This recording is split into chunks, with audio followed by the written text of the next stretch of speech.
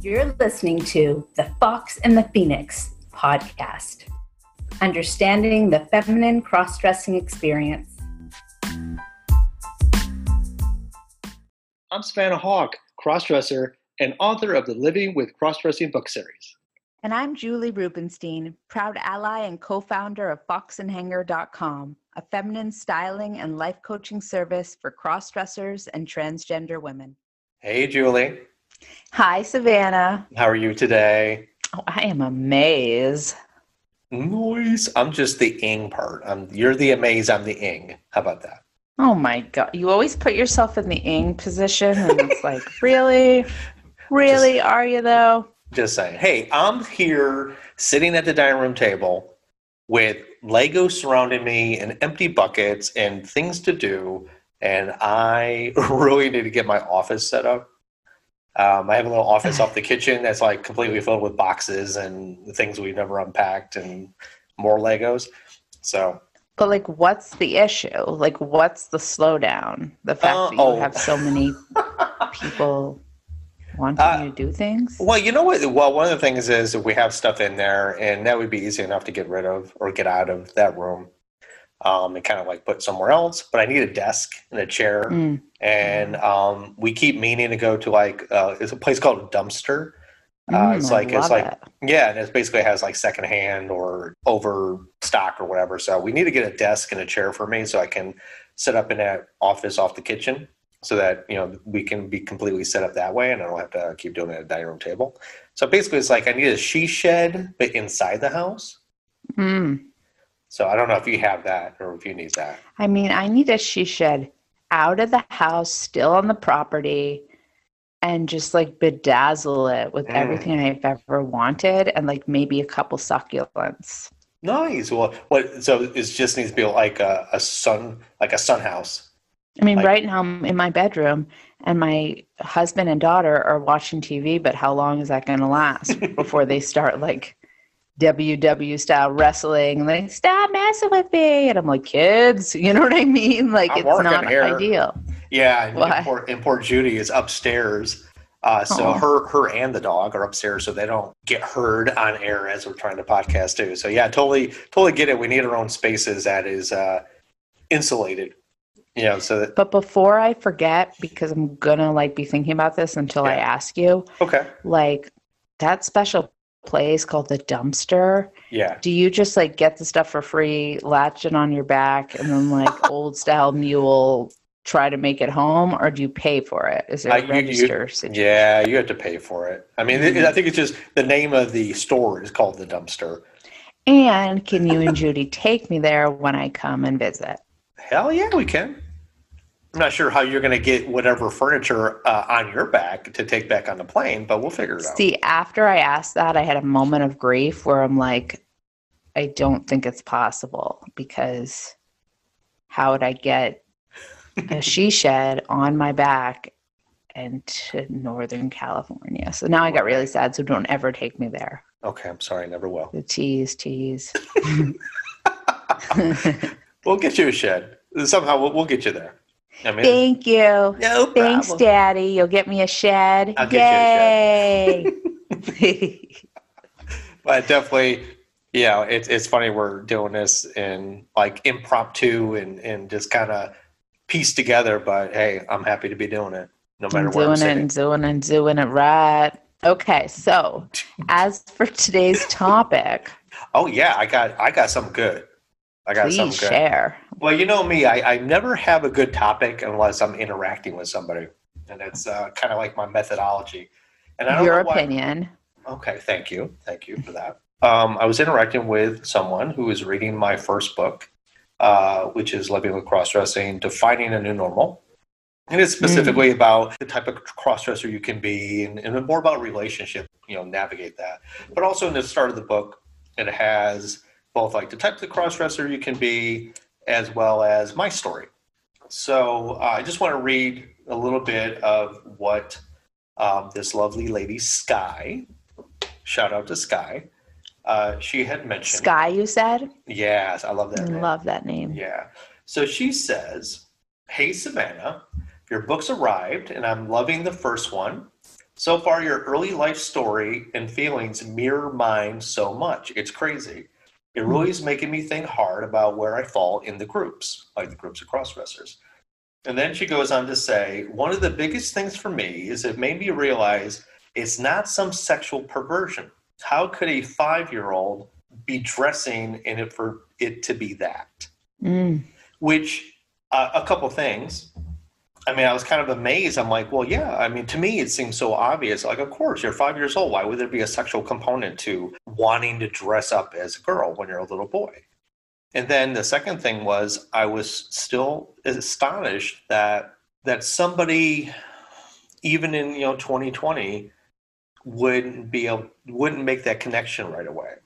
Like, right. Still think that it's like, oh my God, I started at 5 and now I know it's a sexual perversion because they, I guess, grew up this entire time believing that must be the case. Right. And that's the information out there. That's the stigma that you and I are trying to break down, but it still very much exists. Yeah. And it was a heart. I loved talking to her. We're actually continuing our conversation as she goes, and she finds other things that mirror her own story, which I think helps let her know that she's not alone and that what's going on with her is not unusual. I wanted to talk about the idea that adults and ourselves have put onto the premise that if you're dressing up as a girl, as a young boy, that there is something wrong with it, that there's something, as Skye said, something perverse, something fetishy. And I'm here to say that the reason why Skye mentioned this is the same way I said in the book. I was like, I was 5, 6 years old, attracted to my mother's bras and slips and those shiny articles of clothing. Right. And to me, as a child that age, it wasn't like, oh my God, I'm going to look so hot and sexy in this. Right. Your mind's not, unless you were molested at a certain point within that window, you shouldn't be thinking or talking that way. No, not at all. Why would we ever have any exposure? I do know that as we go on in life, that sexual sensual component has gotten to be earlier and earlier in childhood. But in 1976, let's say, 76, 77, when this happened to me, I wasn't sitting there watching primetime television or Saturday morning cartoons being like, oh my God, this is going to be so hot. No, I'm sorry. The only reference I ever had at that age was possibly Bugs Bunny, because Bugs Bunny did like to cross-dress once in a while, depending on what the episode was. Yeah, I mean, it's like at that young age, you don't know what sexy is. Right. What that means. You know what feels good, really good. Mm-hmm. And what feels really good is if the material felt good on your body or against your genitals, and that felt really good. But I wouldn't call that knowing what sexuality means and feeling sexy means. You just know that it feels good. And so why wouldn't you want to feel it against down there? But even speaking to that particular area, right, that you're too young to really understand. You just know what feels good and what you like, right? And for me, I know that, like, how would I know how it would feel prior to the first time I did it? So only thing I had to go by was knowing I had seen the clothing, seen my mom fold the clothes after laundry, seeing that it, like, that laciness and the shimmeriness was attractive to me. That's something that drew my attention in. Whereas plaid and coarse wool and just cotton didn't do it. There was nothing there that I was like, ooh, I need to wear this sweater. I need to go into my mom's drawer and find that sweater because, I'm so attracted to it. Why did I want to put on her heels? Why did I want to, like, put that slip on or put that, that girdle on? Like, there was no reason. I would never have known prior to doing it that there was, like, even the touch part of it, other than like, oh my God, I love how it looks. And then you put it on completely oversized. The shoes are way too big for you. The underwear and the slip is way too big for you. But then you're feeling like the material in your hands. Then it's not like the material in your hands in your privates. It's just the feeling through your fingers. Right. And that has that attraction. And it's just that sensory exploration in general, right? Making your own discoveries in general. And then there's a lot at that age about where it moves from like the place of being so self and egocentric to where you fit in the world, and role playing kind of what you see. So when you were trying on all these items, could there have been a moment where you were pretending to be mom? I don't know. You know what I mean? If you didn't have another person to play another role, maybe not. But there's so much more to it than a kink or a fetish. And that's what we're speaking to, right? That there's so much more to it. That how could it be that? Because your brain has not been kind of wired for that at that young age. Right. It wasn't mature enough for sexuality. It wasn't in puberty. And like I said before, unless something happened to kind of mess up that natural learning curve in terms of sexual development, unless something happened where you were, whatever it was, you know, you were taught about what sexy means and what sexy is at a very young age, you know, prematurely. Right. I believe, I'm not a psychologist, but I believe that it's not possible. I don't think it is. I don't think it is. You'd have to have some serious external stimulus in visuals to like define you that way. I agree. And in my case, there's no trauma. I've thought about this a lot because trauma comes up a lot in terms of like why people do what they do. You know, why are some people abhorrent to certain things or drawn to something outside the norm because of trauma? I get it. I know that's a real thing. For me, I'm like, but why was it me? I'm always trying to figure out my root cause. And for me, I'm like, well, maybe there was trauma. I think about it. I'm like, no, my childhood was nondescript. What's the worst thing I could say is that I spent more time with my sister and my mom because my dad was working. Oh my God, there was no father figure because he was working 10 hours a day. Therefore, I became more feminine. No, there was nobody in my family that was so overtly feminine, or they weren't dressing me up in their clothes because they thought it'd be cute and funny. And then like I felt validated because of that. No, none of that happened to me. It was purely like a very solitary exploration. It was like just something I felt drawn to. So again, there was no, like you said, there's no sexual component.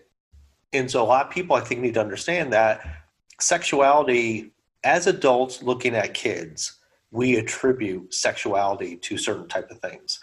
For instance, if little Johnny is 5 years old and he's dancing around in like his sister's princess dress or high heels, or has like this shiny little sparkly stroby wand, we're like, oh God, I hope he doesn't turn gay. It's like, why? Because we're adults and we just assume that's what children are thinking because they think like we do? No. Yeah.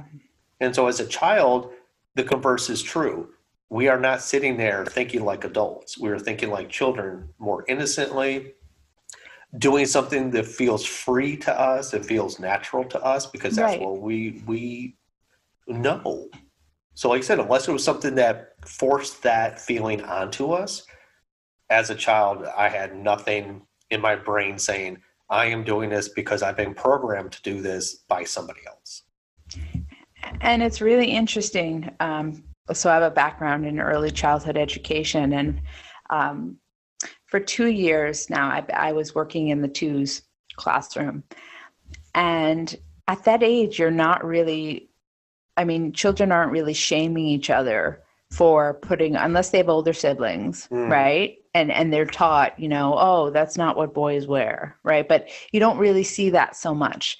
So I remember a particular incident in my class where we have the dress up and we have this, this boy in my class who, I guess, stereotypically one might say is a boy's boy, whatever that means. I hate that term. I just threw up a little bit in my mouth because that term does not really ring true to me, but it is, someone who's drawn to all the stereotypical kind of boy things.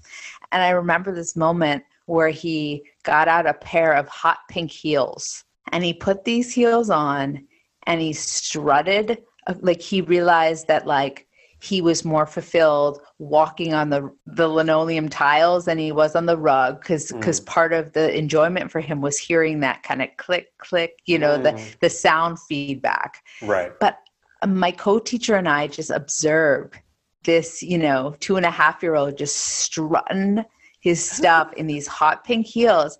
And then I observed this other friend of his kind of stare at this child in the heels, pure sheer joy and enjoyment, and walks over to the basket and grabs a pair of purple heels. Aww.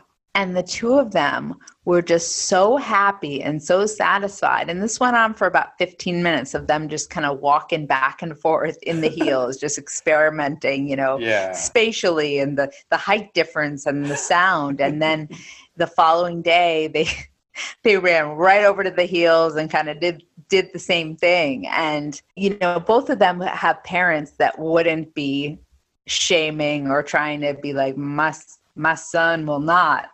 But flashback like 7 years ago in that same classroom, there was a child that was drawn to princess dresses, and the father did have a problem with it and was very, my son will not wear dresses. He's not a gay boy. It was so heartbreaking to hear. It felt so dated even 5 years ago to even go there with the child, because they don't know. They're just experimenting. It's not. Right. It's not even a sign. It's just normal. Right. And perfectly said, because yes, in my case, it became Savannah. But in how many kids have, if you give them that space to explore and feel and enjoy and find the, kind of the joy in each of these things, it's just like you said, it's healthy development. Doesn't mean that they're going to become trans or gay or anything, and that shouldn't matter either. The whole point is like, whether it leads to something who I am, or in a different gender identity or a different sexual identity, that's the least of your concern. The concern should be for a happy and healthy child whose mental state is very, very positive and very, very open, and their kind of self-education is kind of unfettered, and that's what it should be. And like I said, you as a teacher, you see that, and like you said, you get very, very disappointed and sad that like the parent is not open to that child's exploration because they have such fear and prejudice about what they assume that's going to lead to. Right. And I don't think we can say one way or the other, right? I don't think we can say that the environment and the influences and the occurrences that happen in your life don't affect your gender, how you view your gender, or I don't know about sexuality, but I do know that it's not so, baby, you were born this way. I mean, I want to believe that, right? But if I'm giving you an example. Let's say there's a mom that desperately wanted a girl, desperately. Then when she had a son, she was so either mentally unstable. When you first have a baby, sometimes you're not so stable. You're very emotional. You want to kill yourself. All these emotions happen when you give birth. What would happen if they decide, I have a little girl, and they dress their son in all the gender appropriate girl stuff. They call that baby a girl. They treat it as a girl for at least 5 years of their life. And then they have a girl. In actuality, a second sibling comes along that happens to be a girl, and then they drop that. Right. And they decide, okay, you're a boy now. Yeah, because now I have my real girl. That's going to mess with you. That's going to plant some seeds. That's going to create some confusion. That's going to create some doubt within you in terms of your own gender identity. It has to. How can it not? How can it not? Well, you've actually done the perfect example opposite of what actually happens in real life. We have gender reveal parties. Oh, I'm having a boy. I'm having a girl. It's pink. It's blue. We predefine so much to all our children, past and present. And it's getting better. It's getting easier. People are understanding there's more to it than like the stereotypes. But I was raised to be a boy. I was treated as a boy. Now, did that make me less of a bi-gender, dual gender person? No. But it caused other problems of like not coming out, not being comfortable with it, not understanding like why I am who I am. But boys are treated as boys. Now, if girls want to act like boys, well, that's okay because, you know, the patriarchy. Tomboy, that's okay because that just makes them more like a boy. And who doesn't want to be male, you know, in our patriarchy thinking. Right. But it happens every day and has happened that way for years and years and decades where little boys are treated to be as such and you have to be manly and you stop crying, walk it off, all those things that boys are supposed to do, which have caused us to be so repressed in our emotional states, in showing emotion, being sensitive, because no, you have to be as macho and masculine and uber aggressive as we've defined you to be. So your example of that little boy who grew up thinking he was a girl and thinking he was feminine and thinking that he was validated in a very female-centric way, and then being like, wait, what just happened? Now I'm not? Oh my God, what's his masculinity? I don't know what to do with any of this. The same thing happens every day in normal, everyday life, where all the boys are treated like boys and have to act a certain way, and girls have to act a certain way. And how does that not mess us up? All humans don't have this direct path to get to where they want to go. Sometimes science gets in the way, or sometimes an event gets in the way. Or what if, Savannah, what if no one said this is what a boy should do and you just were free to just, you know, find your gender like you'd find a four-leaf clover, or you'd choose the pink door or the blue door without anyone saying anything? Yeah. Would you be so confused and stand between those doors and be like, where's the door with the pink and the blue? I want that door. Who knows? Yeah. Like, it just rocks my brain, because whenever I get too confident in what I know for sure, or whenever I get too committed to how things are, there's someone or something or a soundbite or a magazine or a story that enters my brain, and I'm just like, okay. And I love to be humbled. I love it. I don't know. I get off on that. I love, in a sexual way. No, I love being humbled because I am so sure of, once I get to the I'm an investigator, and I connect with people on a heart level, and their story is their truth. And then when I string enough of those kind of truth beads to make a necklace, I'm like, yay, I figured it out. Then there's another story. You can't live like that. You can't figure it out. There's no one size fits all in this. Not right? At all. Not at all.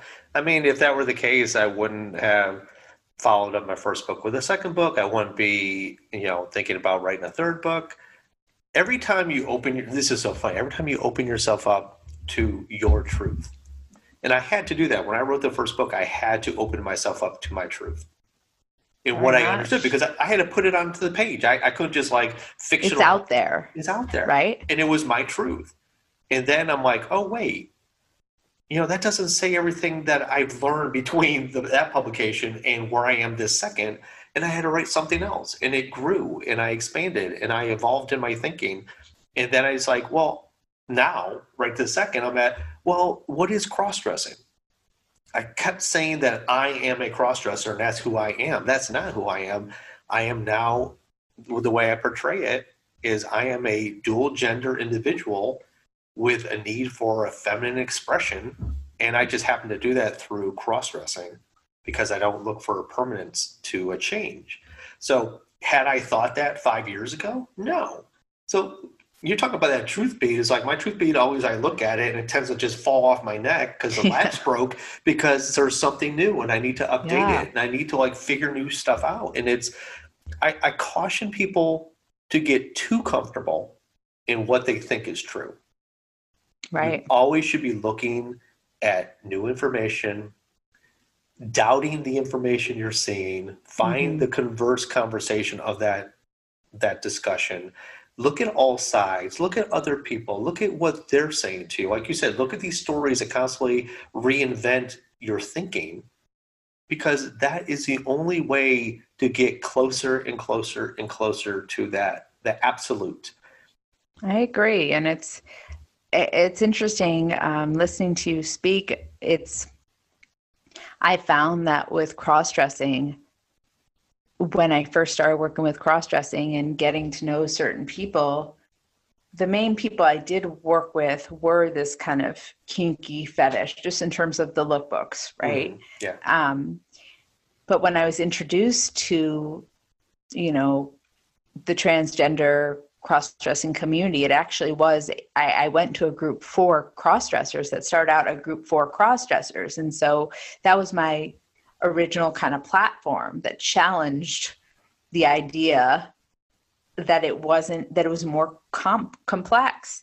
And so when I went on the Free to Be She movie watch party around that, and we met around that moment, I had kept on saying to myself, there's more to cross-dressing. It feels like I'm not getting it all. It really feels like I'm not getting it all. And I just kind of this like mind cloud. And then the two of us met, and it was almost like I was like, okay, this is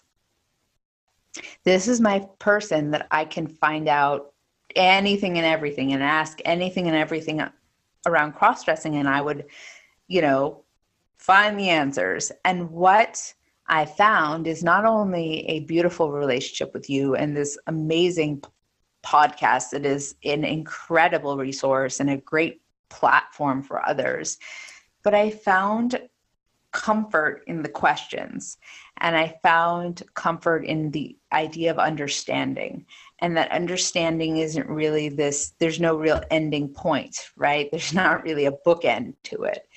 It continues, and then you find out someone's truth, and then it continues, and it's this evolving kind of entity.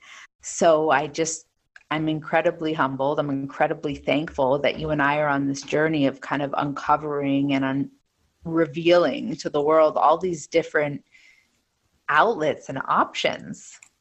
It's really beautiful, because I feel like if someone's set in their ways and always convinced of a certain idea or truth, well, then you'll gain a following that has that exact same following answer, truth. It'll back you up every time. That's why Instagram can be dangerous, because your audience or your followers can be the people who think exactly like you.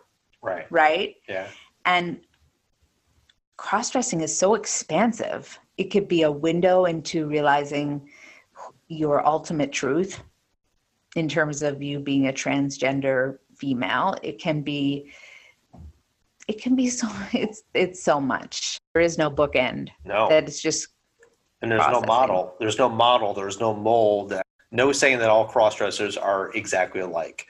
Like I said, from the fetishistic clients that you may have had at the beginning of your career, to the transitioning women that you've had, to the I'm happy to be a cross-dressing person, male to female, in the middle. That's a gamut. That's not even bookends either. You can't say that fetishistic is the lowest end and transitioning is the highest end. All it is a journey for any of us. And I want everybody to know that, like, your own path is your own path. There's nothing that Julie and I are going to tell you that is going to be like, oh my God, that's me to a T. Maybe it is, but I will also say kudos to those people who find enjoyment with their partner dressing up in sexy, garters and bras and panties and stockings in the bedroom, and that's what you do and that's what you love. And kudos to those women who realized that cross-dressing was a way station to discovering their truth and their need to become the female they were meant to be. And kudos to those of us who just happen to love it once a week, once a month, when there's an opportunity to just engage in that femininity. I mean, if it wasn't for you, Julie, if it wasn't for you, if it was, yes, you, if it wasn't, if it wasn't for you, I never would have thought about Savannah as a declarative entity that was purely based on a feminine spirit that I possess. Wow. And that's a big statement. It's something I hadn't thought about. It got me close, or it's getting me closer to a different type of truth. the whys. Like I'm in that point of my life where I'm thinking about the whys. Why do I do it? Why is it important? Not that the cross-dressing is kind of like the static thing now. It's like, oh, I do this. I cross-dress. But now I'm at the point I'm like, but why do I cross-dress? Why is it important? Why does it fulfill me? Why does it make me feel complete and calm and happy? Even though I don't need to do it every day, head to toe, but I need to do it. So you had mentioned the feminine spirit.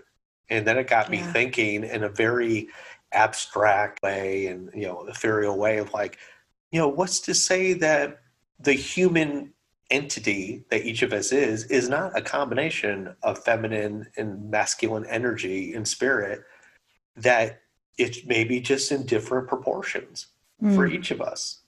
And maybe typically, women have more of a feminine spirit and less of a masculine spirit and vice versa. Maybe that's the typical norm. But for many of us, the tomboy girls are maybe 50-50. And for me, maybe it's 60-40. And, and I started thinking about these abstracts of like, well, maybe that's something to explore. Maybe that's some of the answer. And that's so fascinating. It really is. And I think, go ahead. No, go ahead. Well, I was going to say, because you do card pulls, you'll pull like tarot cards and they have meanings. They have meanings to each of them. And if it's upside down, if it's right side up, you whisper to the universe for answers. Yeah. But that doesn't mean I wouldn't buy a house on it. I wouldn't be like, should I go to work today? And then the spirit says rest and rejuvenation. I'll be like, I'm calling sign. I'm not going in. It's just more of like the vibes of your subconscious, No, and that's, I agree with you. And with that kind of thought of like something I'm not really familiar with, and I really didn't put a lot of effort into that kind of spirituality, there's something to it that can be important to look into. Oh, yeah. Now, I could have poo-pooed and like, oh, you weirdo in your tarot cards. You California hippie. The point is that we have to be open to different perspectives, and we have to be open to how other people see the world. And whether it's astrology or card reading or getting your chi aligned, there's so many things out there that we may think is silly, but I want to get my chi aligned, and it's not silly for me. I don't think it's silly for any of us. I think sleep with a rose quartz between my breasts on a good day. Hey, on a good day. Nice.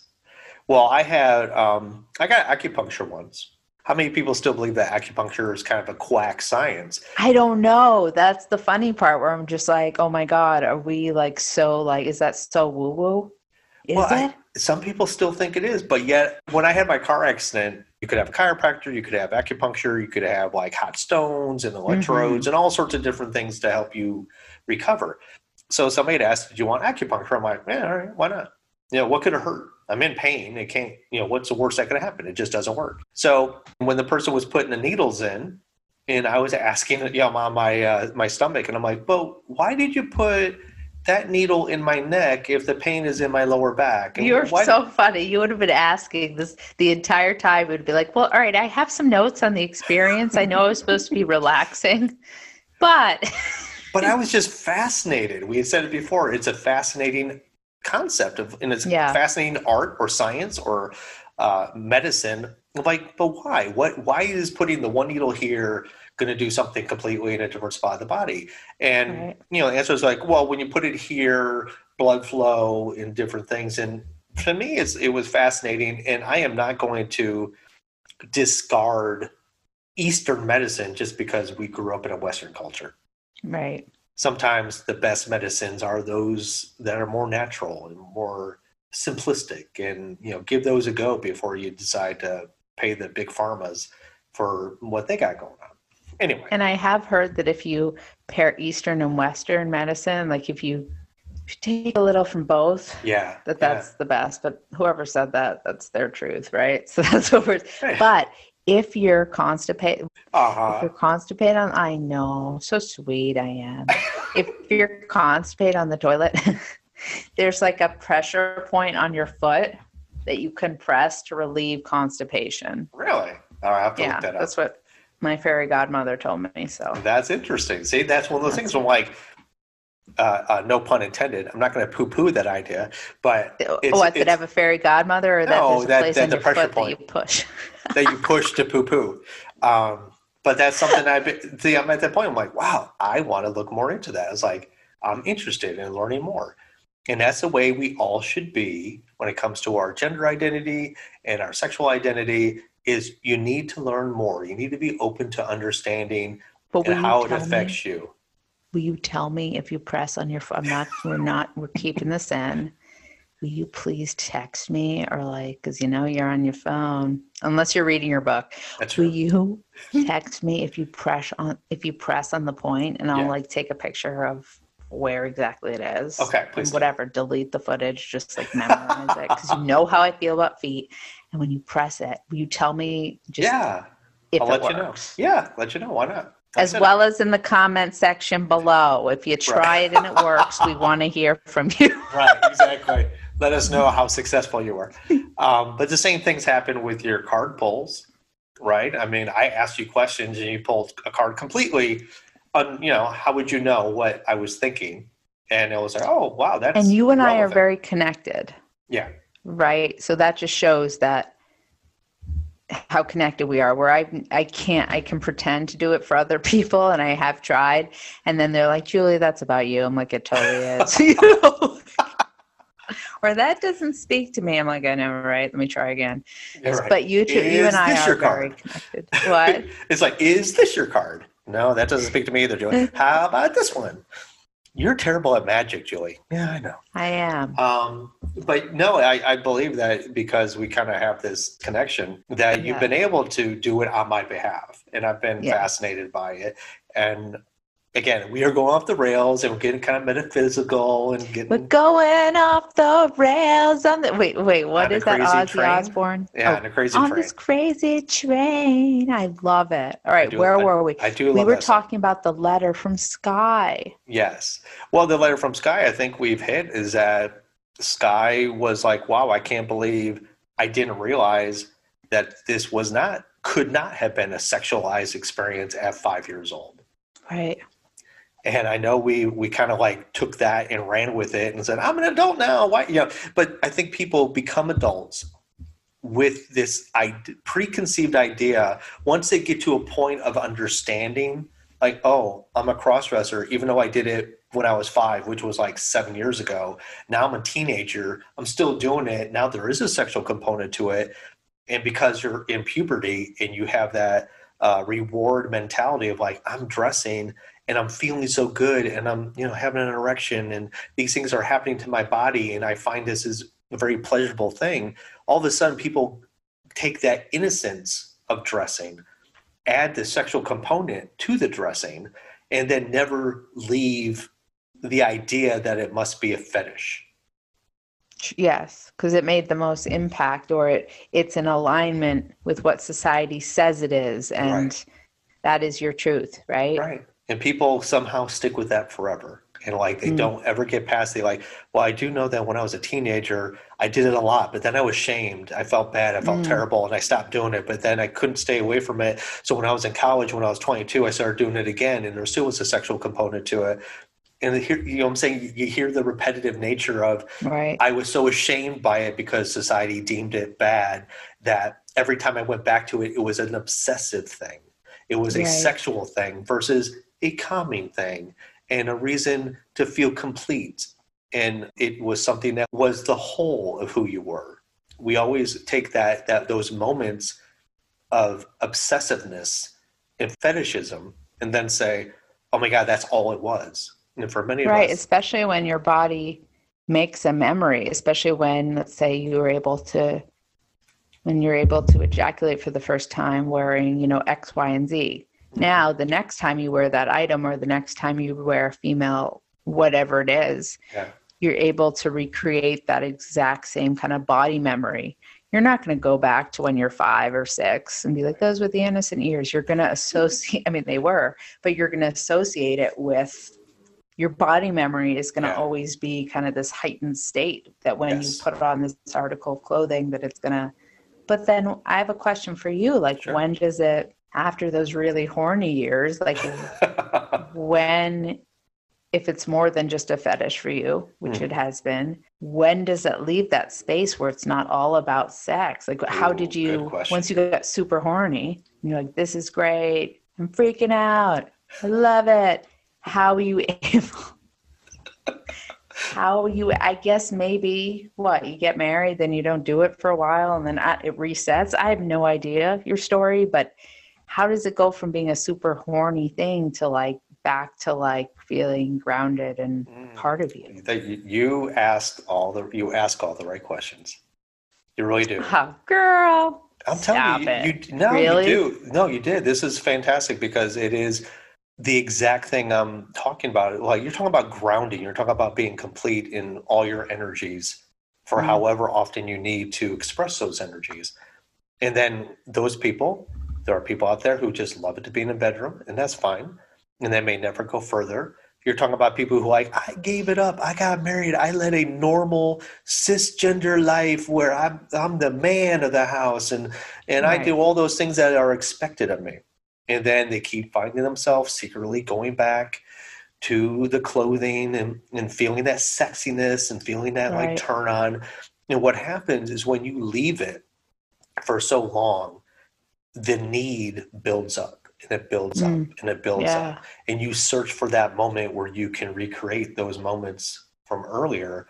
And it is that very sexualized experience because one, it's like you've truncated all that nervous energy into this hour or two that you might find somehow, some way, business trip, in a hotel or at home when your wife's at work or whatever it might be.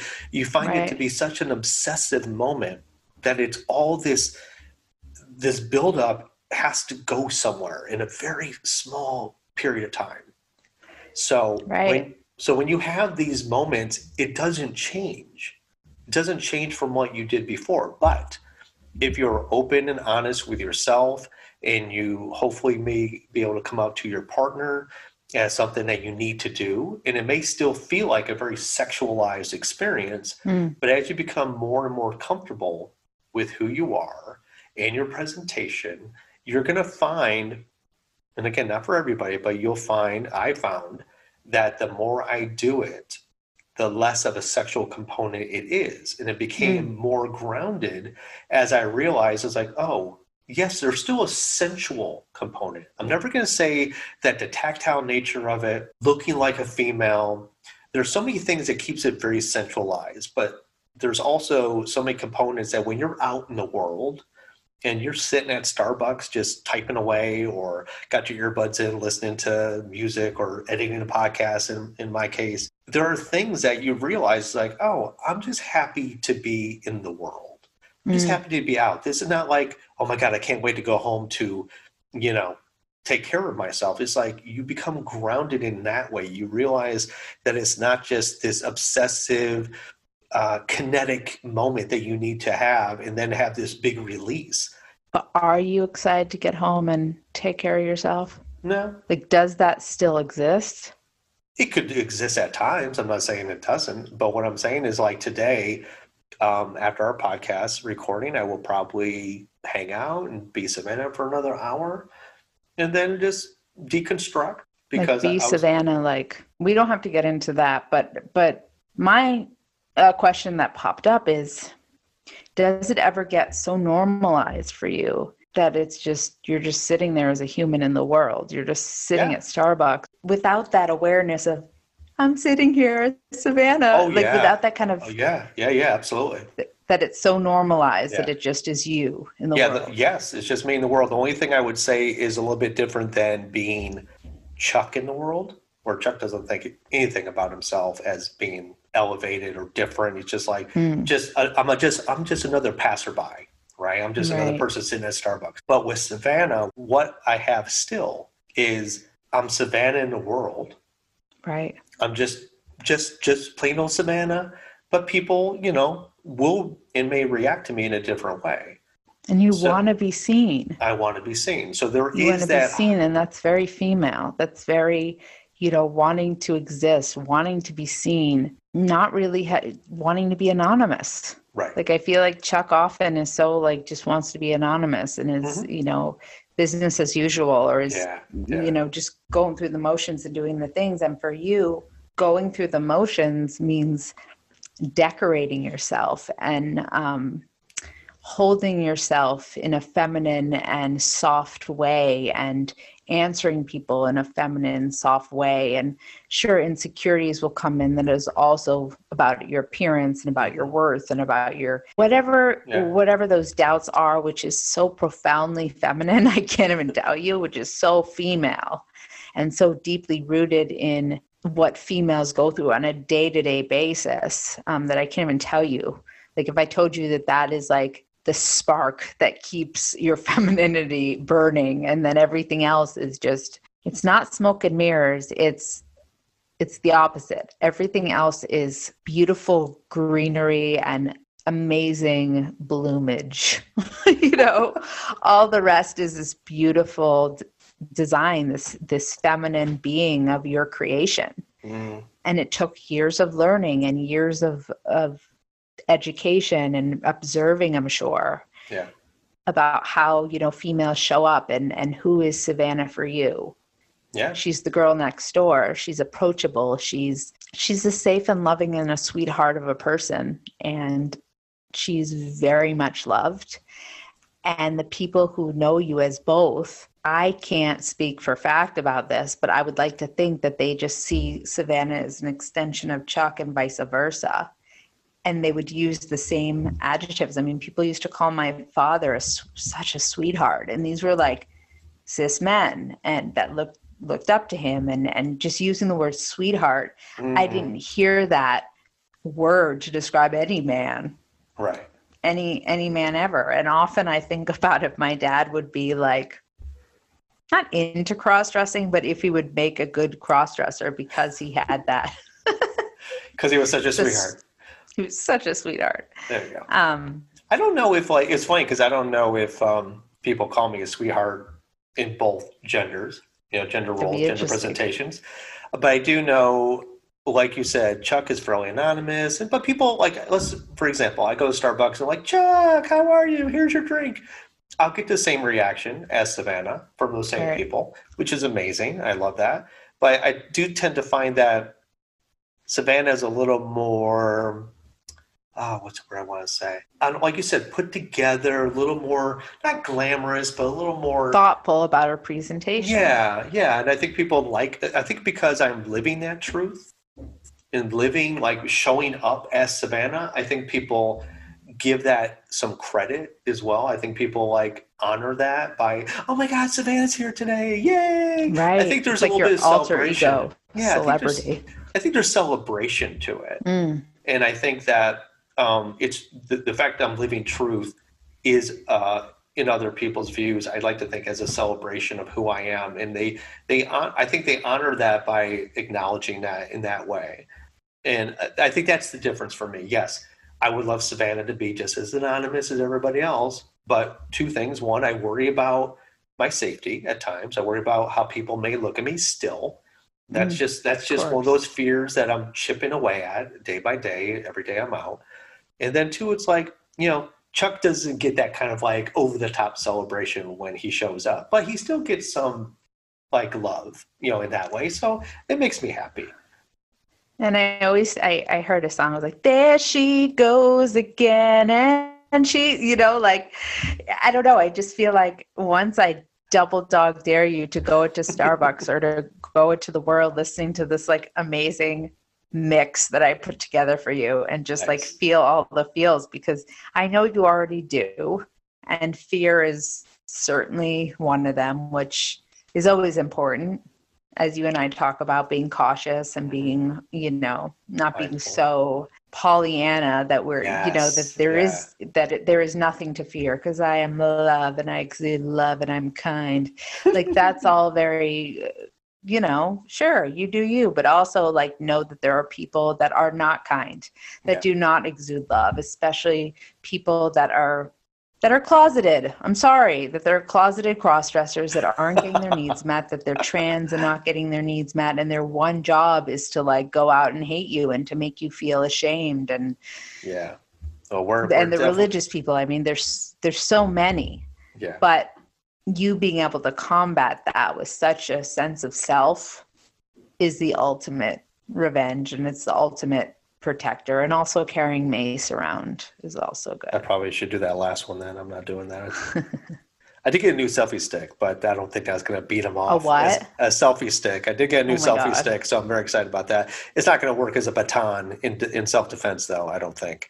But the point you were making is, which I love, is that the sense of self that Savannah has is growing. The fear, the irrational fear is diminishing. The shame is non-existent. It's all about, again, living that best life and having that best self and best self-awareness and self-love that just carries you.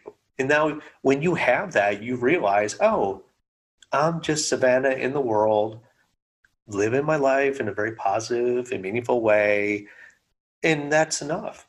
So it's not a sexualized, oh my God, I'm Savannah today. Oh my God, this is so hot. No, it's like I'm just exuding my feminine spirit as intended in the best way I know how. In an appropriate way.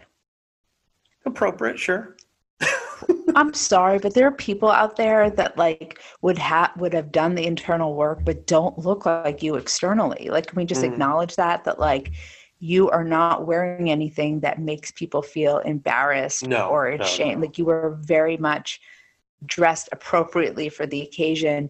You carry yourself with such grace, and the persona or female that you're putting out there, it flows. You know what I'm saying? Like, it totally flows with your environment, which is extremely helpful. If you weren't as, savvy, thoughtfully dressed, if you didn't know your body, I'm sure there were times in your life, which maybe you saved that for the club scene in the darkness, where you didn't have such an awareness. But now that you're out in the light of day, like, I know not every person out there who would have your awareness around style and fashion and body.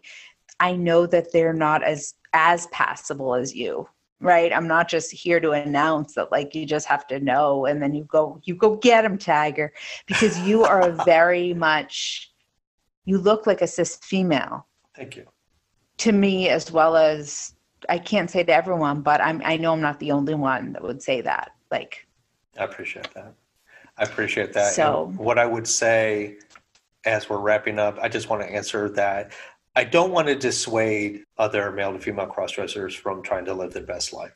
I would agree with you in that in order to live your best life as your feminine spirit, you need to put the work in. You need to do the best you can. You need to, ask for help if you need help in why does this dress look terrible on me? What can I do differently? Can you please help me with makeup? Maybe you need to go to Ulta and have a consultation to get the right foundation, that you have the right palette for your complexion, and be thoughtful about how you put your outfits together. Don't think that you can walk into Walmart's as your first outing, like, I'm being my best female self, but you're in like platform thigh highs and fishnet stockings and a skirt that everybody can see everything. Realize that when you go out, you are a representation of who you want to be. And if you want to go out in thigh highs in a short mini biker skirt, be aware of how it's perceived. Doesn't mean I'm saying don't do it. I'm saying be aware of how you want to be perceived. Because perception is key. And if you are living, again, your best self, and you know how to carry yourself, and you know what will work and what won't work, both for you and the environment, you're going to find yourself in a better position, I feel. I mean, Julie is not telling you, the audience, you're passable just because she's trying to butter me up. I mean, obviously that's your opinion, and I do appreciate you saying so. And I just want to be passable. But I also want to understand, it's like, I know I'm a male.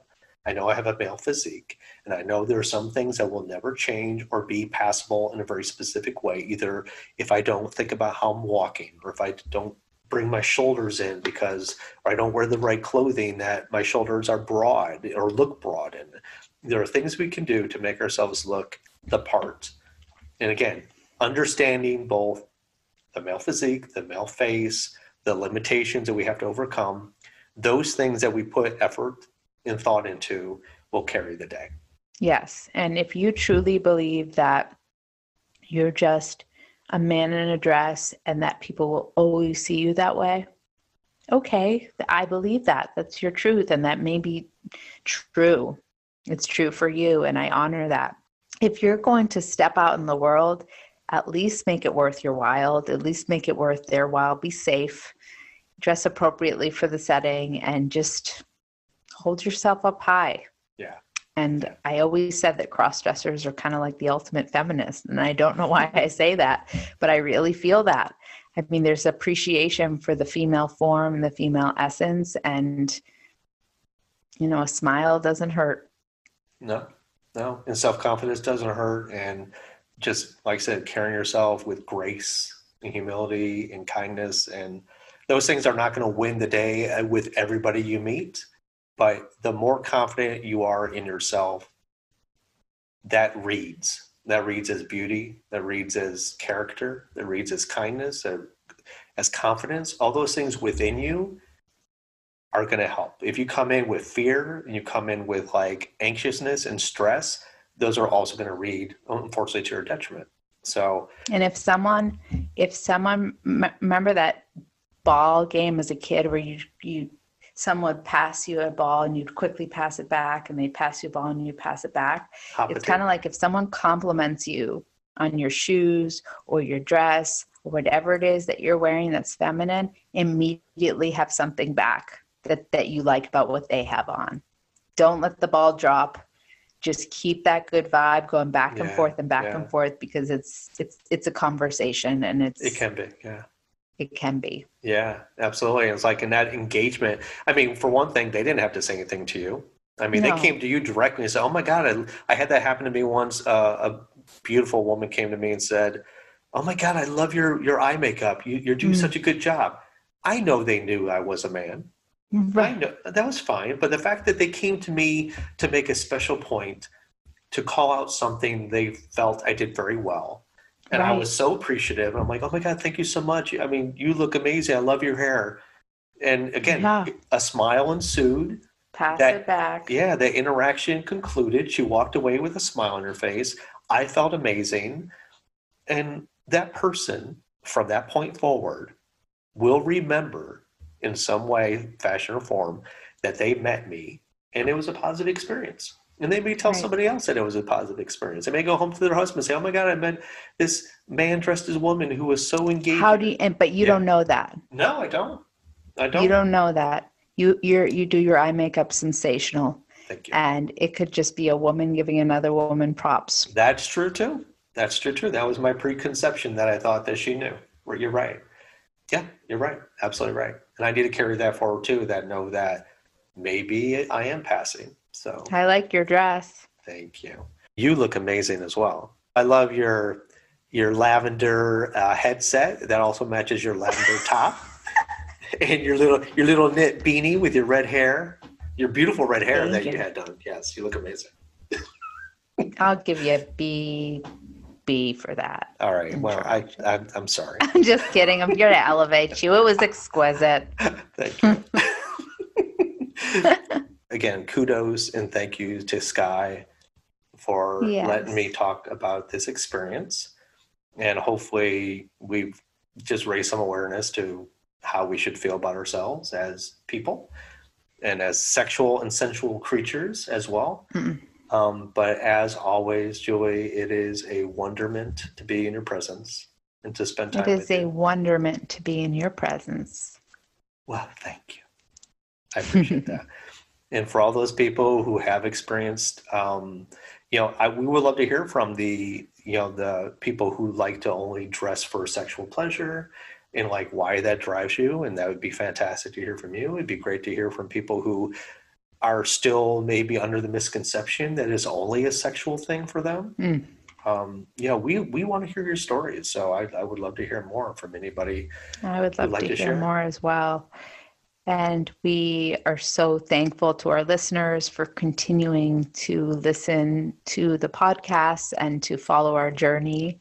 And we want to wish you guys and gals and everything in between a wonderful, wonderful week. And we will we will connect on Wednesday. Yes. So take care. Bye for now. Till next time.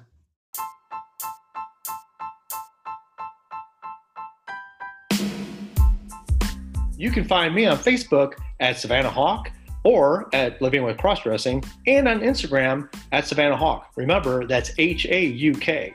And to learn more, go to my website, livingwithcrossdressing.com.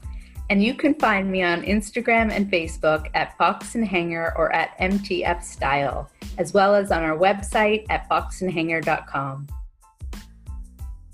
Julie, it's your moment.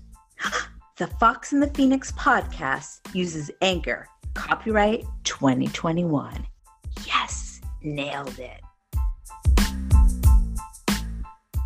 We would love to hear from you because your story matters. Please comment and share on Facebook at Fox and Phoenix Podcast or on Instagram at the Fox and the Phoenix Podcast _.